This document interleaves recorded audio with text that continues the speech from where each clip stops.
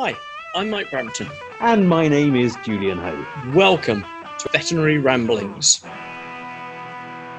Right, here we go. We've got John coming in. So let's... I've got a feeling a lot of this is going to be me learning about him.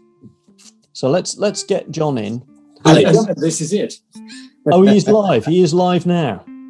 Yes. Great. What a background. Where did you get that from? My wife painted it. Wow. She's a brilliant artist. Really fantastic artist. We sat down and decided because there's so many different types of dragons, and some of them look very nasty and some of them look, quite frankly, naff. So we sat down with a small piece of paper and with her ability to draw, and chose what bits and pieces would go on a dragon that we would both like. Mate, John, I know we've only just met. We've only just met, but it's not cool getting your wife to decorate your man cave. You have to do that yourself. That's the kitchen. That's the kitchen. That's the kitchen. Mm. Yeah. Wow. I can't wait to see the tattoo. Come on, then show us the tattoo.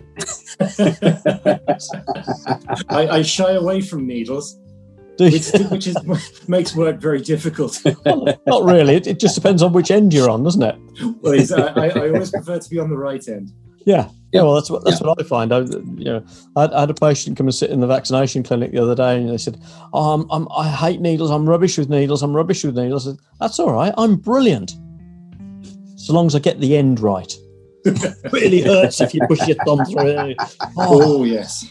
There we go. That's a great introduction. John, it's an absolute pleasure to meet you, my friend. Nice to meet you too. So for listeners rather than for viewers, we're blown away by this, because in John's background there is the most amazing painting of a dragon, red Welsh dragon. Great big red dragon on a lovely orange background. It's dramatic. Absolutely incredible. And by John's left elbow there is a small but serviceable variety of rums. Yes, because John is an alcohol. No, John is John is a functional alcoholic, a rum connoisseur. Well, rum drinker. I wouldn't say necessarily connoisseur. I know some information, which will doubtless come to light during the evening. But yes, I developed an interest at a young age, 18, obviously. Oh. And I've visited a couple of rum distilleries around the world, just because they happen to be there and to try their wares.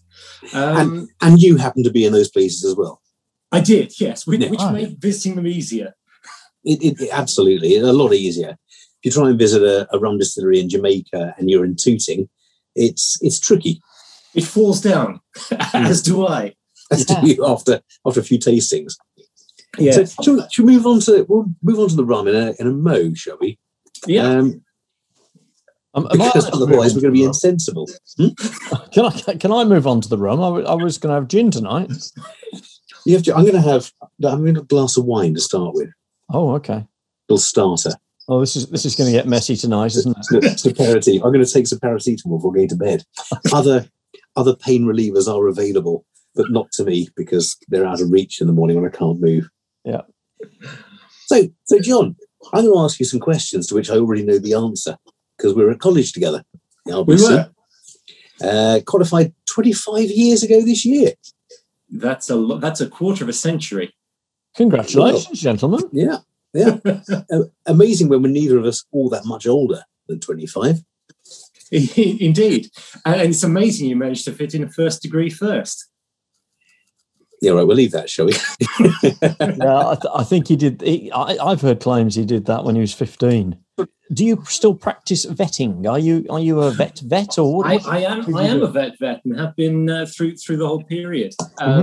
I've only had 2 jobs in that 25 years. Wow. And both of them are in the same town.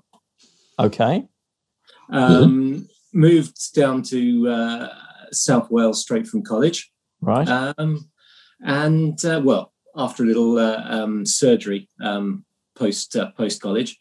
Mm-hmm. And first job down here, lots of hills, nice place to live. and stayed, basically. The RSPCA clinic opened in 2005, and the surgery I was at had some links to the RSPCA local branch. We've been working with them for a number of years, and we supplied a vet on a service contract. So I was one of the vets that was working in the clinic. Can I quickly say, John, RSPCA, for our American overseas listeners, is the Royal Society for the Prevention of Cruelty to Animals. So it's a very big charity over here. I'm sure there are equivalents in America, aren't there? There are. They're usually the SPCA, so they just drop the Royal in a number of countries. Okay. That's brilliant. Thanks, John. So carry on. So you were working there, presumably as a small animal vet? Yes, I've only ever done small animals. Even the larger dogs frighten me sometimes. Says the man with a 4-foot sized dragon right on his shoulders. Right, okay. Yeah, but he's been sedated for years. He doesn't look sedated. He reminds me of the lion. I think in heraldic terms, that's a dragon rampant, isn't it? Yes. Yeah. But good job my head's in the way then. Yeah. Well, to protect us. Yeah, to protect us and our listeners. Yeah. Carry on, John. Sorry to interrupt you there. Not a problem. So after a few years of that, I moved into RSPCA employ to run the clinic full time as sole veterinary surgeon, and 13 years later, there I still am. Wow! Clearly enjoying it. Yes, indeed. Yeah, no, it's a fantastic job on a number of levels. Being sole vet is always nice if you have the confidence to do it. Mm-hmm. You can make your own decisions. You don't have to spend half an hour trying to read somebody else's handwriting or work out what they've been trying to do with this animal, because, well, sometimes I do, but that's only because it's me. That's if you start the run early in the morning, isn't it? Yeah, only in the morning runs, yes. Right. The charity side of things is both a challenge and a reward. We work with two work streams: owned animals for people that qualify to come to the clinic, and also animals that come through the inspectorate, all the strays and waifs and so on. And in a lot of cases, you're the only vet that animal's ever going to see, either because it is a stray and needs help, or the owners have limited funds and veterinary fees beyond the basics are beyond them. Mm-hmm. So it's working very differently. There's the concept of shelter medicine, which I'm sure you yourselves have come across on a number of occasions. I have. I'm not sure whether Mike will have come to. What exactly do you mean by shelter medicine, John? Shelter medicine, it basically comes initially from animal shelters, where there are restricted funds to sort out everything. Mm-hmm. And you basically have to work in a way that gives the most benefits to the most animals within those resources that you have. Right. So you don't have an MRI scanner to check and see what's going on inside the animal. Depending on which establishment you're at, you have restricted toys to play with and restricted numbers of drugs to use. Right, okay. And within that framework, you have to then do your best for all of those animals and help as many as you can within that framework. Wow. Mm-hmm. Okay, so that surely on your day-to-day basis, that must lead to some very difficult decisions. It does. And making those difficult decisions, it's not a job for everybody. You have to have confidence in your decisions, even more so than as as a standard vet. And if you take the obvious difficult decisions of euthanasia as a standard veterinary surgeon, that's a difficult conversation to have with the owners at any point. When you're looking at restricted funds and so on for owned animals, then that can make it more difficult. But in some ways, it can make it a little bit easier as well, because you're there, you can empathise with the owner, you're well aware of the whole circumstance, and you can help them come to whichever decision they're able to make. Right. So yes, it's certainly, you have to have difficult discussions, and certainly these are discussions that some vets seem to be avoiding taking. Right. I know exactly what you mean, and it is, as a standard vet, if I can call myself that. Surely not. It can be very difficult when you can tell that the owner has funds enough to be able to afford private veterinary care, but still limited to some degree. And sometimes our job, I think, is in saying to the owners, look, yes, you can have this done, but is not your £5,000 better spent on other things in life? And it's providing them that realism of saying that you can throw money at the problem, you can spend a lot of money, but that may only improve your pet's quality of life for a certain period of time. For sure. And you're often faced with a question: what would you do in that situation? Yeah. And I think all I can do is to be honest when I'm asked that. And I say, well, I would not perhaps go for this because I think the money is a huge amount, and clearly you have other priorities for that money. And I don't think it's fair to put yourself in any sort of penury to do what you perceive to be the right thing for your dog, when actually letting it have a shorter but happy quality of life is acceptable. Yeah. And it's probably, it's easier for us, I think, when we've had our aforementioned 25 years of experience, than it is for the new grads coming out who have been taught that actually the way to work up a case is to do a clinical examination, to do urine blood analysis serially, to refer it for MRI or CT, to refer it to secondary or tertiary clinicians, and to never give up. Is that not a problem with medicine per se at the moment? Because we have so much new technology, so many new tests, and sometimes are we not guilty of doing because we can and not because we should? Yeah, I think it's a big problem across the veterinary world, and the perceived gold standard, particularly driven by insured animals, is skewing it. And you got the phrase exactly right there. What should we do? Not what can we do? Right.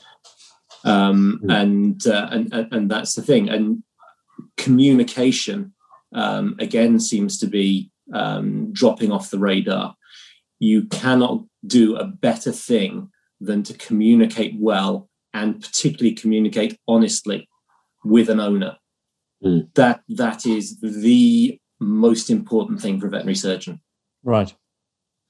Yeah. I think you're absolutely right. I think. Did you, just to sort of backtrack a bit, did you go into the RSPCA or leave private practice because you were in any way disillusioned with private practice?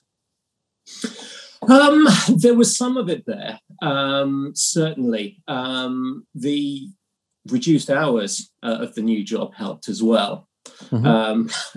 As always, there's a better life balance with my current job than with my old one.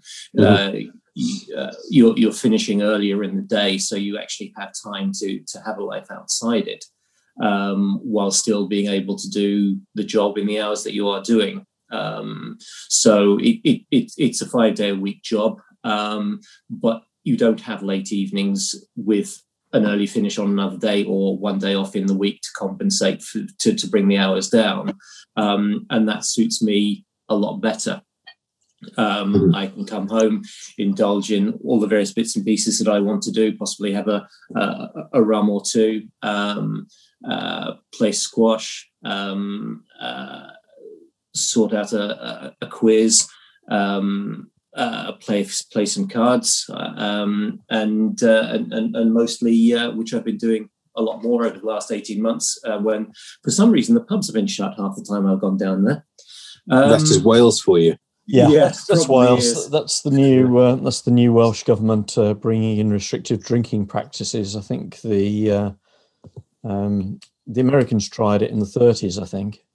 Yes, it didn't go down too well. No. You'll start driving around in big flash cars and shooting up places and opening places called speakeasies, and saying things like, "I trust an Italian to bring a knife to a gunfight."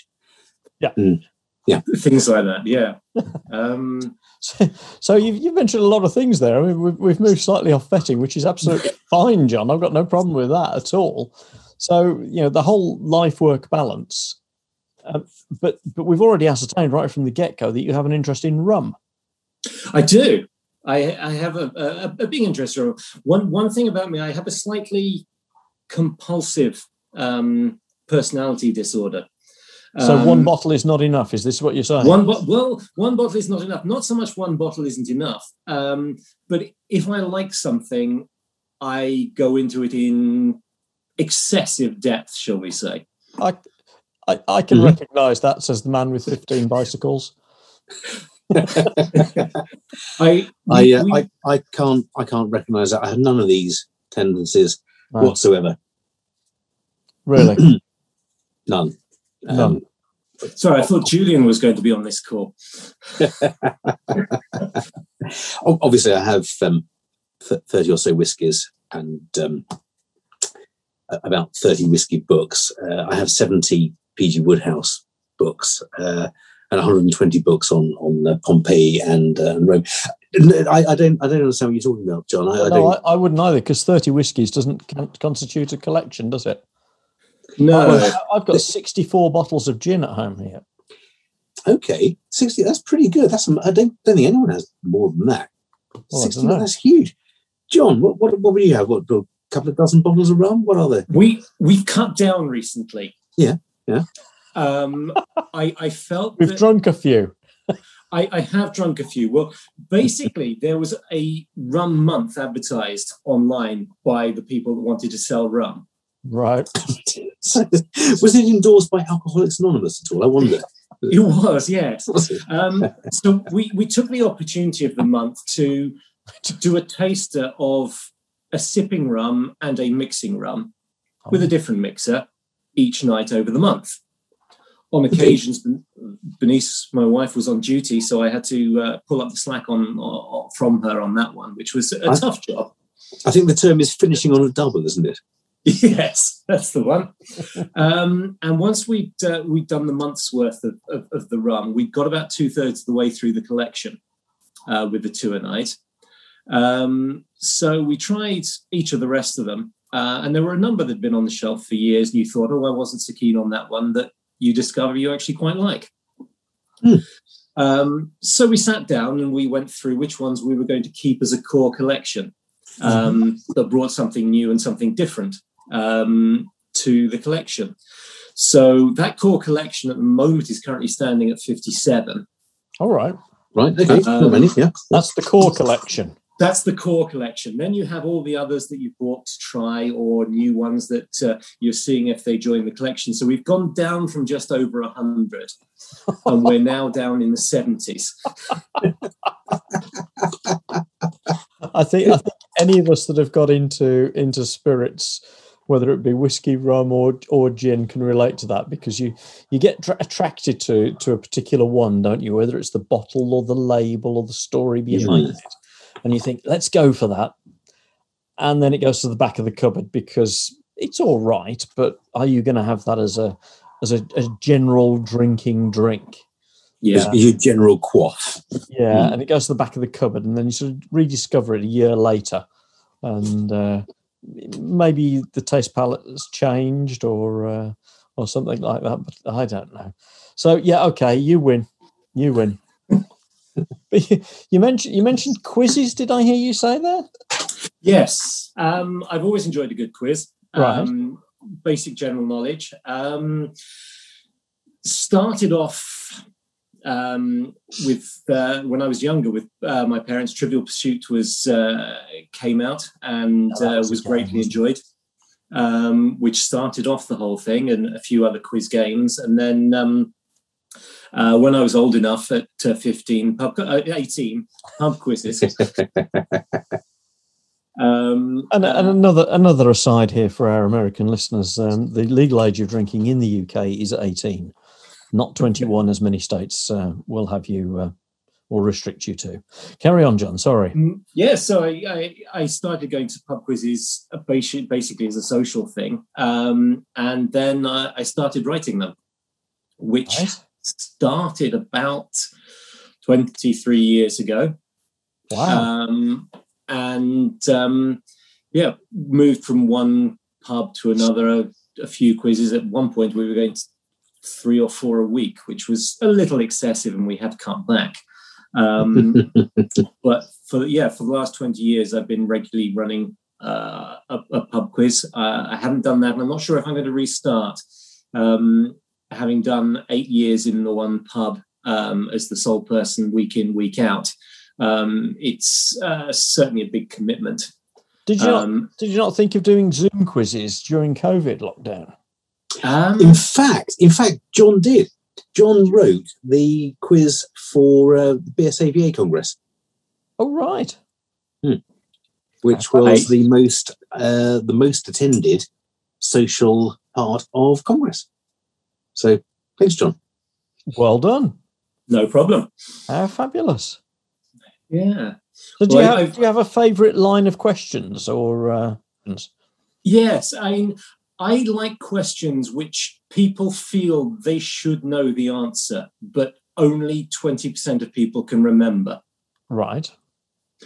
There are good ones across the board, and if there's people have a particular speciality, like my favourite question, if somebody likes the Beatles, is the Nowhere Man, famous in song. Mm-hmm. What was his name? Mr. Nowhere Man. Now, the trick to this is it's not mentioned in the song. Right, so there's no point me humming the song, trying to remember the lyrics. No, as we were all doing, and our listeners will be doing now. So he appears in the film Yellow Submarine, and he's called Jeremy. You've spoilt it. You could have let that one hang. So I remember that now. It's funny bloke with a big nose, wasn't he? Yeah. And the flower growing out of his head. Yes. So okay. The true or false round I always quite like. Mm-hmm. Go on then. Because you can have a lot of fun with that. I'm the only person I know that's actually done a true or false round where every single answer was false, and another one where every single answer was true. Right. Because people presumably will feel reluctant to give the same answer every time. Yeah. Yeah, because there's only a certain number of ones you haven't a clue whether they're true or false that you're willing to put the same answer for. Mm. My favorite true or false question of all time is true or false. The name dinosaur comes from the Latin meaning terrible lizard. True or false? Everybody puts the same answer. False. It's false.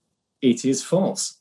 Everybody thinks it's true. Anyone who speaks Greek would know that the Latin language is not the language it was written in. Right. Okay. So the little trick there is everybody hears the terrible lizard, which they've heard of, but nobody notices you said Latin, not Greek. Right. I love the one you also ask some blindingly obvious questions, which frighten people because they're too blindingly obvious. They think there's a catch here. So, how long was the 6-Day War?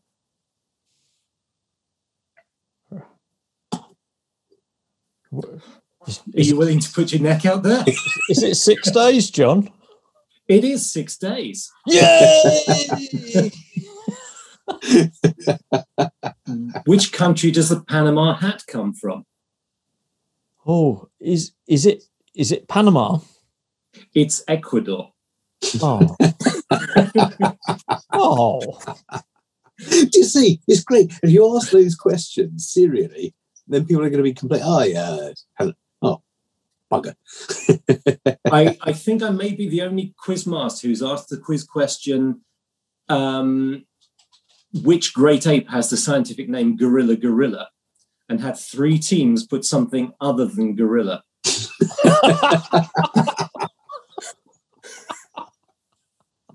But in fact, it's the lowland gorilla is gorilla, isn't it? Yeah. I think it was made a major in the army. I'm wondering here whether I wonder if we could get some feedback from our listeners as to whether they'd like John to put some 2 or 3 questions together for us that we could actually use every episode of Veterinary Ramblings, because it sounds like great fun to me. It's brilliant. Every time John comes to stay, he puts my wife and I to complete and utter shame by asking us questions and sitting there smugly with us thinking, oh, I should know this. I don't. And you don't give the answer that you first thought of. And he says, it was the answer you first thought of. And so the next question, you think, I'm confident I'll know it. So you give the answer. Nobody'd fall for that. No. Nobody would ever fall for that, would they? No, they wouldn't. No. Always. Ecuador. Ecuador. The Panama hat came from Ecuador. The reason the Panama hat is called the Panama hat is from the building of the canal, because of the famous Ecuador canal. They imported a whole load of the hats from Ecuador for the workers on the Panama Canal, so everybody saw them in Panama first. That's an interesting adjunct to the story. So do you just pick up the facts, or do you ruthlessly and scrupulously investigate encyclopedias and dictionaries to get your questions? Or just sit back and think, what interesting fact did I remember from 15 years ago? A combination of both. That's why potentially I was thinking of not continuing the pub quiz that I've been doing, because it was getting more of a chore to write the questions rather than an enjoyment. Right. When you're enjoying doing it, I have a pad or the iPad next to me when I'm watching the television. A stupid advert comes up, and so right, what is advertised by a Rastafarian milking a giraffe while it eats a cotton candy rainbow? Skittles, it was. Yeah. And that's come from someone who doesn't even have a television. You obviously remember that from the last quiz. Must have done somewhere along the line. Yeah, but yeah, something comes up in a program you're watching. What put that? Big news story. You write that down and you put it in your quiz 6 months later, and everybody says, "Oh, I remember that being on the news. Oh, I remember," and then they can't remember the details then. Interesting. Yeah, and I have to say that John wrote. He's written a couple of quizzes for me. So the BSABA Congress quiz, but also we did a quiz for the Friends of School Association for our school, and had a group of 60 or so people taking part. Some of whom did really well and praised me as the quizmaster, and ultimately then John for writing it. Others didn't do so well and said, what unfair questions. And I think that's a fairly standard thing, isn't it? If you can answer something, then the questions are great. If you can't, they're unfair. That's human nature, isn't it? Do you match the questions to your audience? I mean, you must know them. You have to. There's no point doing my sort of standard pub quiz for yourself, for example, because you're just not going to get anything, and that's going to it's not going to be fun. Well, that's it. Well, you've got to get anyway. some, haven't you? You've got to have a certain probability, likelihood of getting some questions right or wrong. But actually, probability is also your subject, isn't it? Because you're a big poker player. I do play, well, not a big poker player. I play a reasonable amount, but not at a particularly high level. Right. It's a social thing first and foremost, and that's what stops it being a problem. Because it's very, very easy to lose a lot of money in poker. To me, you cannot gamble with something that you couldn't afford to lose by dropping it down the drain somewhere. Yeah. I have a friend who he and his wife, their income is gambling, or at least he is the money earner, and his income is gambling. Wow. And twice they've moved into houses of £1.5 million houses, amazing places, and lost them and moved back to the semi-detached that he keeps in reserve. Yeah. And they both accept that. There's going to be good days, going to be bad days, but as long as they've got something in reserve, then they're okay. I would hate to live like that. I couldn't. I play poker a lot, and it's with a group of friends every time. I've occasionally been to the casinos. I went out to Las Vegas, and I came back with more money than I went after 5 days of gambling out there. Wow, which was nice. That's pretty good going, isn't it? Fantastic. So was that playing poker? That was playing poker in Vegas? That was mostly poker, but it was only on a very small scale. Right. Most people think of the 10,000 buy-in tournaments and this sort of thing when they think of Vegas, but most people think of what happens in Vegas stays in Vegas and finding some sort of hookup. Yeah, not expecting to hear it broadcast on Veterinary Ramblings. Oops, my bad. Sorry. Yeah, so I got lucky. You have to have the run of the cards because you can work out how to play. There's different styles of play. You can read your opponent really, really well. You can get them in with a 90% chance of winning the hand, and then the wrong card turns up and you've lost everything. So you have to have a little bit of luck as well. And I was on a good run that week. I took part in 8 tournaments, which were $50 to buy in, so nothing big. Mm-hmm. And I had 4 wins, 1 second, and a third. These were only about sort of 20 or 30 people, but you're picking up $550 for first, $300 for second, a couple of hundred for third. Wow! So I was well up on that, and I also came back with more money on the slot machines.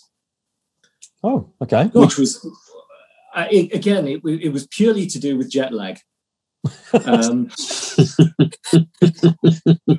We'd gone out there, and the first morning everybody had woken up at 4:00 and couldn't get back to sleep. So eventually we gave up and went, had breakfast, and headed off down the strip and so on. And 4:00, they're still operating, aren't they? 4:00 in the morning. Round the clock, you can do anything anything at any time. Apparently, is it really? Yeah. The first time I went to Vegas, because that's where the Western show, the big Western American veterinary show is. Oh, is it? I've been a couple of times, and as you say, you wake up at 4 a.m., don't you? Because that's your wake up time. And I thought, well, let's go and see what's happening.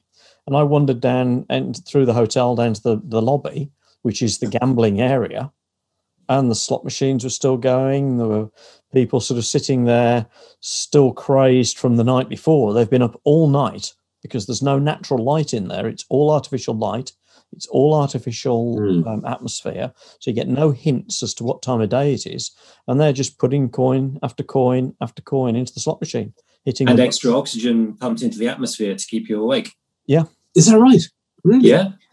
Yeah. Oh, it's a money making machine, isn't it? Of course it is. And they work on the tiniest of margins. Yeah. And on roulette, their margin is the 0 and the 00. So 2 in 38 to take all the money off people. Because if it's just the 1 to 36, every bet in the end will come out evens. But that tiny percentage of having the 2 zeros, which take everybody's money if that comes up, is enough to keep the roulette wheels spinning. Gosh, so they're not, well, they're clearly making money, aren't they? They're making a huge amount of money. They are. But they're not doing it in an unfair way. They're doing it in a way... Unless your roulette wheels are rigged, but that doesn't happen in the main things in Vegas anymore, and that's the old mafia run ones back in the day. But yes, everything is scrupulously checked and rechecked and rechecked, and overseen by the casino staff and also the gambling board. So yeah, you're perfectly safe in any of the casinos in Vegas. Yeah, wow. Unless you're victims of your own obsession. For gambling. Exactly. And that's where the big problem is. We're talking here about having a great deal of fun and you coming out ahead, and that's brilliant. But Mike mentioned then people who've been there all night, and there are people, we have to say, who have a gambling dependency, a gambling addiction. And that similarly to us joking about the rum and the whiskey and the gin and all that, we should say that there are people who suffer and struggle with all of these things, and for those people, there are helpful organisations, but often those people are not able to seek help for that. It's fair enough to say, isn't it? But you've managed to set strict limits for yourself, and adhere to those, and that's what it's all about, isn't it? I think all the gambling adverts say very quickly at the end of the advert, when the fun stops, stop. Yes. But you've got to go in knowing that, haven't you? You've got to go in thinking, okay, and when I went out to when Vegas, I reach £5 or $5 or whatever, I'm stopping, that's it. Yeah. Well, I went out to Vegas and basically I'd saved up for 2 or 3 years. Every time I won some money at the poker, at either the 2 local pubs or pubs and clubs I play with friends, I put that into a bank account. That's my money for Vegas. That I can afford to go out there and lose. And if I lose it all, it doesn't matter because I put it aside for that experience specifically.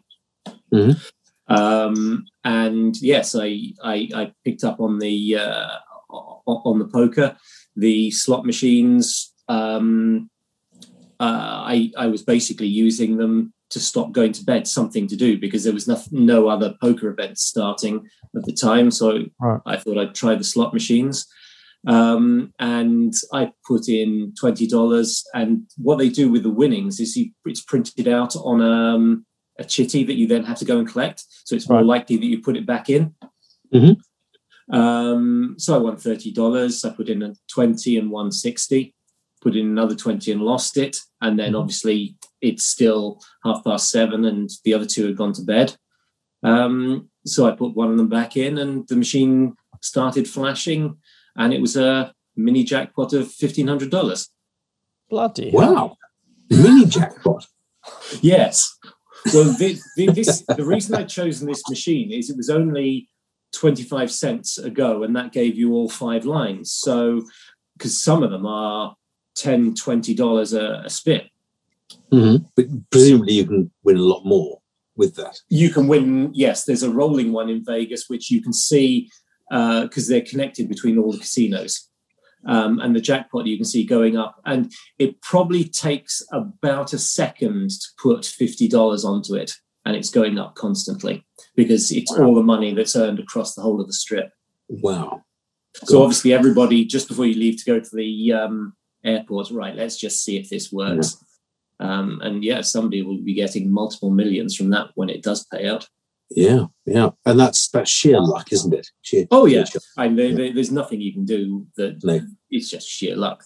Roulette is sheer luck the same, and you can have all sorts of betting patterns. You can see what's turned up, but just because 8 reds have turned up in a row makes no difference as to the odds of the next one being red. No, one red doesn't know that another one's turned up before, does it? John, what are you pouring now, John? I'm going Venezuelan. Venezuela. Pardon? This one. So this is a Diplomatico Venezuelan rum from 2005. It's a single vintage, which Diplomatico have started doing. They're a particularly good company. They do add a chunk of sugar to a number of their rums, which is frowned on by some members in the rum community. But most of the rum community is, if you like it, drink it. If you don't like it, don't drink it. If you like something that's expensive, bad luck. If you like something that's cheap and nasty, good luck for you.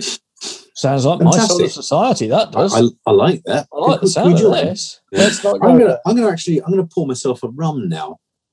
I'm going to pour myself this rum here. Have you had this rum? Brugal 1818. I've had that on a number of occasions. Yeah, Brugal 1818, 1888. Yeah. So now there are two interesting things about this rum. One is I've never had it before. The second interesting thing is this was going to be your birthday present, John. Sorry, I'm drinking it now because I figured we might be talking about rum and I didn't have this. Julian, you'd better give it a very flowery description so that John can enjoy his presents vicariously. Is it from Dominica or Dominican Republic? It was a Grand Reserva. Gosh, I didn't know they did Grand Reservas of rum.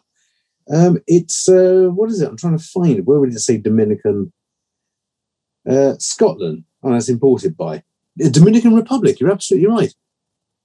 Man knows his rums. Well, he obviously does, but I do feel rather bad.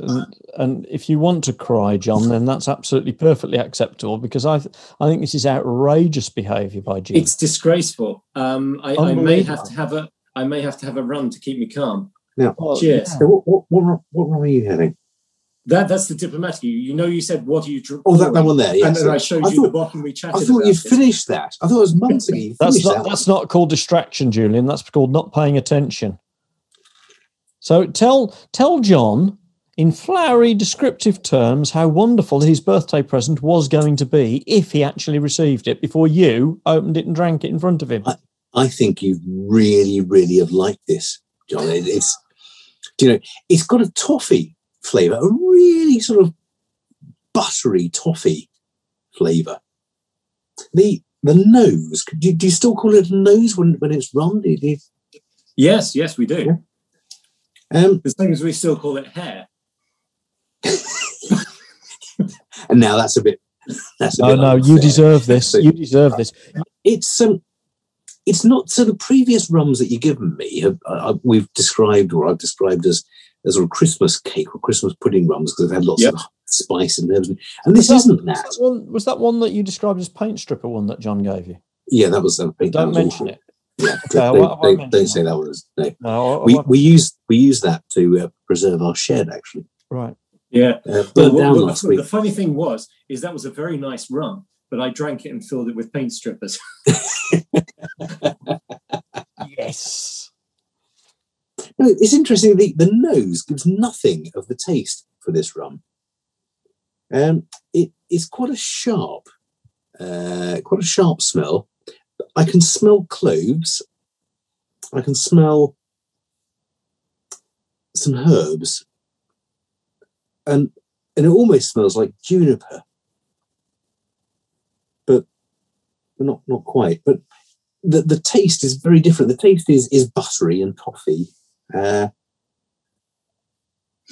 seems to be a larger difference between the nose and the taste in rum than there is in whiskey. Right. So why is that? It's because there's a better quality of spirit drunk by better people. If you are Scottish, then please don't respond to that. I've moved on. Oh. That's Angostura. Angostura, okay. Is that Angostura as in the Angostura bitters? Of the bitters fame, yes. Oh, okay. So are the bitters made from rum? No, they are distilled essences of various herbs, spices, and whatever else goes into it. It's just the company also makes rum because they happen to be in Trinidad and Tobago. And if you're in there, and you've got a distilling set, you may as well make some rum. May as well. I don't actually believe you because the label's the right size. Okay, how about if I do it here? Is it smaller now? Oh yeah, that's better. Yeah, actually, that looks really good because it looks like the dragon's actually having a sip. It does, doesn't it? There's a dragon drinking rum. So for listeners rather than viewers, John has held the bottle away from the camera, and it actually went towards the dragon's mouth, which burst into flames. Yeah, oddly enough. And that's why you should watch Veterinary Ramblings and not just listen. Absolutely, you've missed a whole heap of special effects there. So flames were literally coming out of the dragon's mouth and nose. They scorched the wall, John's wall, and the carpet. John's now battling with a fire extinguisher, putting the flames out. He's got badly burned, but he's all right. Yeah. He's applying a bandage now, and he's back with us. Are you all right, John? I'll survive. Thank you. Great. Good. Are you in a fit condition to be able to give us some CPD, do you think? Just let me check. John's taking a sip of drink. Yes. Good. Excellent. Good. So, hang on. I haven't got the clock ready yet. What are you going to give us 60 seconds worth of CPD on, John? Well, the suggestion from your co-presenter was to talk about how to start out on drinking rum. How to start out on drinking rum. If you're new to rum, if you've never had rum before, not even having bought a nice bottle for a friend for his birthday and drunk it. So we have a reputable 25-year qualified vet who works on the sharp edge of shelter medicine. Mm-hmm. And making difficult decisions every day while staying deadpan and earning money also on the side playing poker in Vegas. Mm-hmm. You're going to talk to us about how to start drinking rum. Yes. Excellent. I like this. Okay. This is my sort of CPD. All right then, John. So here we go then. You have 60 seconds on how to start drinking rum starting now. So rum is a spirit made originally from molasses, but now also from sugarcane juice and syrup. Forget the color of the rum, it means nothing. You have dark rums that are sugary and bland, and some white rums that have a very deep, complex flavor. Each area of the world has its unique flavor of rum, and that is the best way to group the rums. With the flavor triangle of spirits, rum takes the middle ground flavor-wise, with certain styles of rums appealing more to drinkers of certain spirit types. Centrally, you've got the Spanish style and Barbados rums. Those are your best starters to try. The next stage depends on which other spirits you like. If you like mezcal and tequilas, then head for the rums from ex-French colonies like Martinique or Haiti, or even from Brazil. If you like gin or vodka, move towards the lighter Cuban, Puerto Rican style rums. If whiskies and brandies are your thing, then move towards the heavier Jamaican, Guyanese or Navy style rums. If you don't like spirits, sweeter honey rums or flavored rum liqueurs are also around, but buy the best quality you can afford because that will be nicer to drink. There we go. Wow, and you have nailed it. Fantastic. 60 seconds. How superb was that? You know, that's one of the best we've had. That's fantastic. Well, I sort of want to go down to the supermarket now and get some rum. Some supermarkets have a better range than others. Indeed, they do. Come on here, Mike. Tomorrow I've got some. Oh, okay. I'll pop over. Yeah, no problem. Yeah. Well, we're allowed to do that now. We are. Yeah. That sort of stuff. Yeah. I'll raise a glass to that, but I haven't got a glass here. Well, quick, get a glass. Sorry, you've come to Veterinary Ramblings without a glass. Yeah. And all of the research I've done on Veterinary Ramblings, and you come without a glass. The programme where we first describe Negronis as a breakfast drink. No, it's because I was late and I've left it in the kitchen. Oh, quick, you better get it. That pretty much wraps it up, doesn't it, as a full ramble? That's great. On that note, come on, guys. So listen. That bombshell. Yeah. Did you do a CPD certificate for us tonight? So, yeah, we need a certificate so that we can present this to the RC. To the RC, yes, because this counts probably as CPD. Yeah. So here we go. Now, what we got? To explain this, it says certificate of rum, fun, and banjo. Oh, right, okay. It says, this certifies that once again, we have slid down the greasy pole of our own depravity. Well, I hope you're happy. And there's a little picture there. So this is a picture here of a Scottish malt whiskey, all right, being used in a well-known Scottish dessert. Cranachan. Absolutely, because of course you can cook with Scotch whiskey. There's also and with rum here. No. We'll get on to that in a minute. There's also a picture of part of Northumberland called Ginhead. Oh, I'll raise a glass to that. Well, you can go on holiday with gin. So I'm a whiskey drinker, and vicariously with Mike, I'm a gin drinker. Mike's a gin drinker, and vicariously with me, he's a whiskey drinker. Now you're a rum drinker, and I found some recipes actually in a recipe book, which is the best place to find recipes, isn't it? Using rum, no, right, and really. it's called Cooking with Poo. I don't want to mention more about it, but I just think there's Ginhead. Anyway, we'll move on. We move on. Cooking with Poo is a fantastic. We haven't talked about poo tonight. I know we normally talk about Thai. Sorry, Thai show, but we haven't discussed poo tonight. Anyway, carry on. Moving on to the other side. There's a picture of me doing a full body chimney climb in your house or outside your house. I was just going to say that's outside my house, yes. Outside my front door. A few years back. And if I could move up there to a picture of you hanging from a rock in the Peak District, and this was Flying Buttress Direct, which was a hell of a climb, wasn't it? It's a tricky old number. It's a tricky old number. We both share climbing as a hobby, as a sport, a bit of fun. And we also share, there's a little picture in the middle here, Asterix. We all share, or both share, a love of Asterix books. And do you, Mike? Are you an Asterix reader? Can I get you into it? It's really good fun. Yeah, maybe. Can I just say that Asterix as a comic is one very, very good. Up until Asterix and the Black Gold, or after Asterix and the Black Gold, it has gone downhill a tad, in my opinion.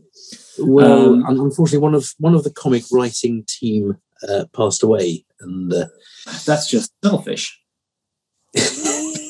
Right.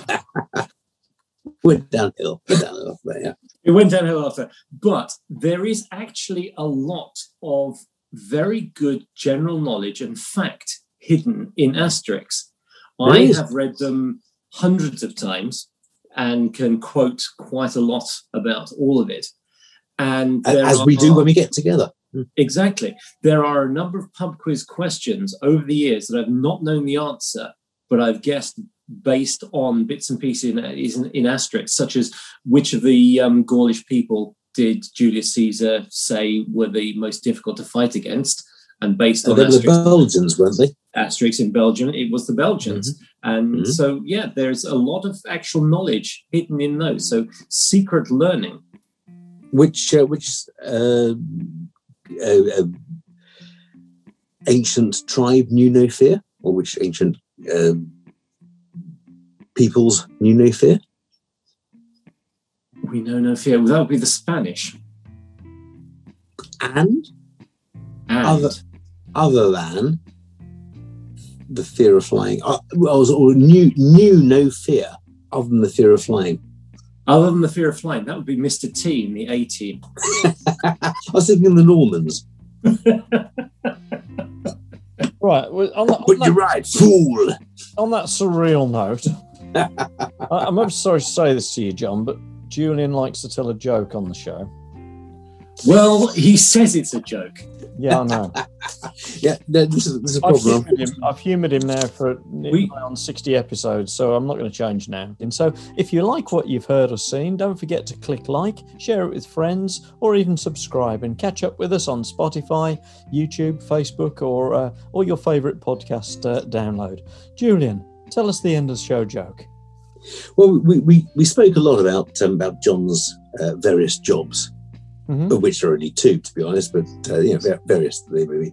And it made me think, actually, that there's a certain aspect of work, isn't there, of employment, of job integrity and willingness to work. And there's a joke about that, which is Paddy phoning his boss one morning and saying, "Oh, do you know, I got the world's worst headache this morning. I won't be in work. I don't feel well at all."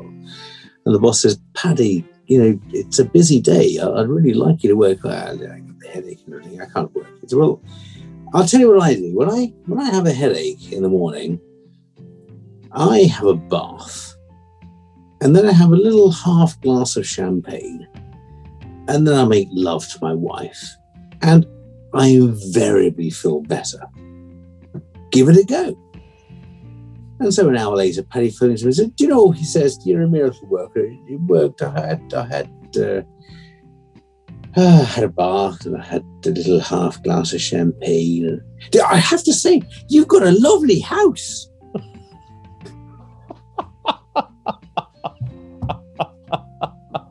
And on that note, may your dog go with you. May your dog go with you. Dog go with you. Cheers. Thank you very much, John. And cut. And cut. I could talk to you all night, to be honest with you, and enjoy every minute. It's been an absolute blast, and I really appreciate you joining us on the show.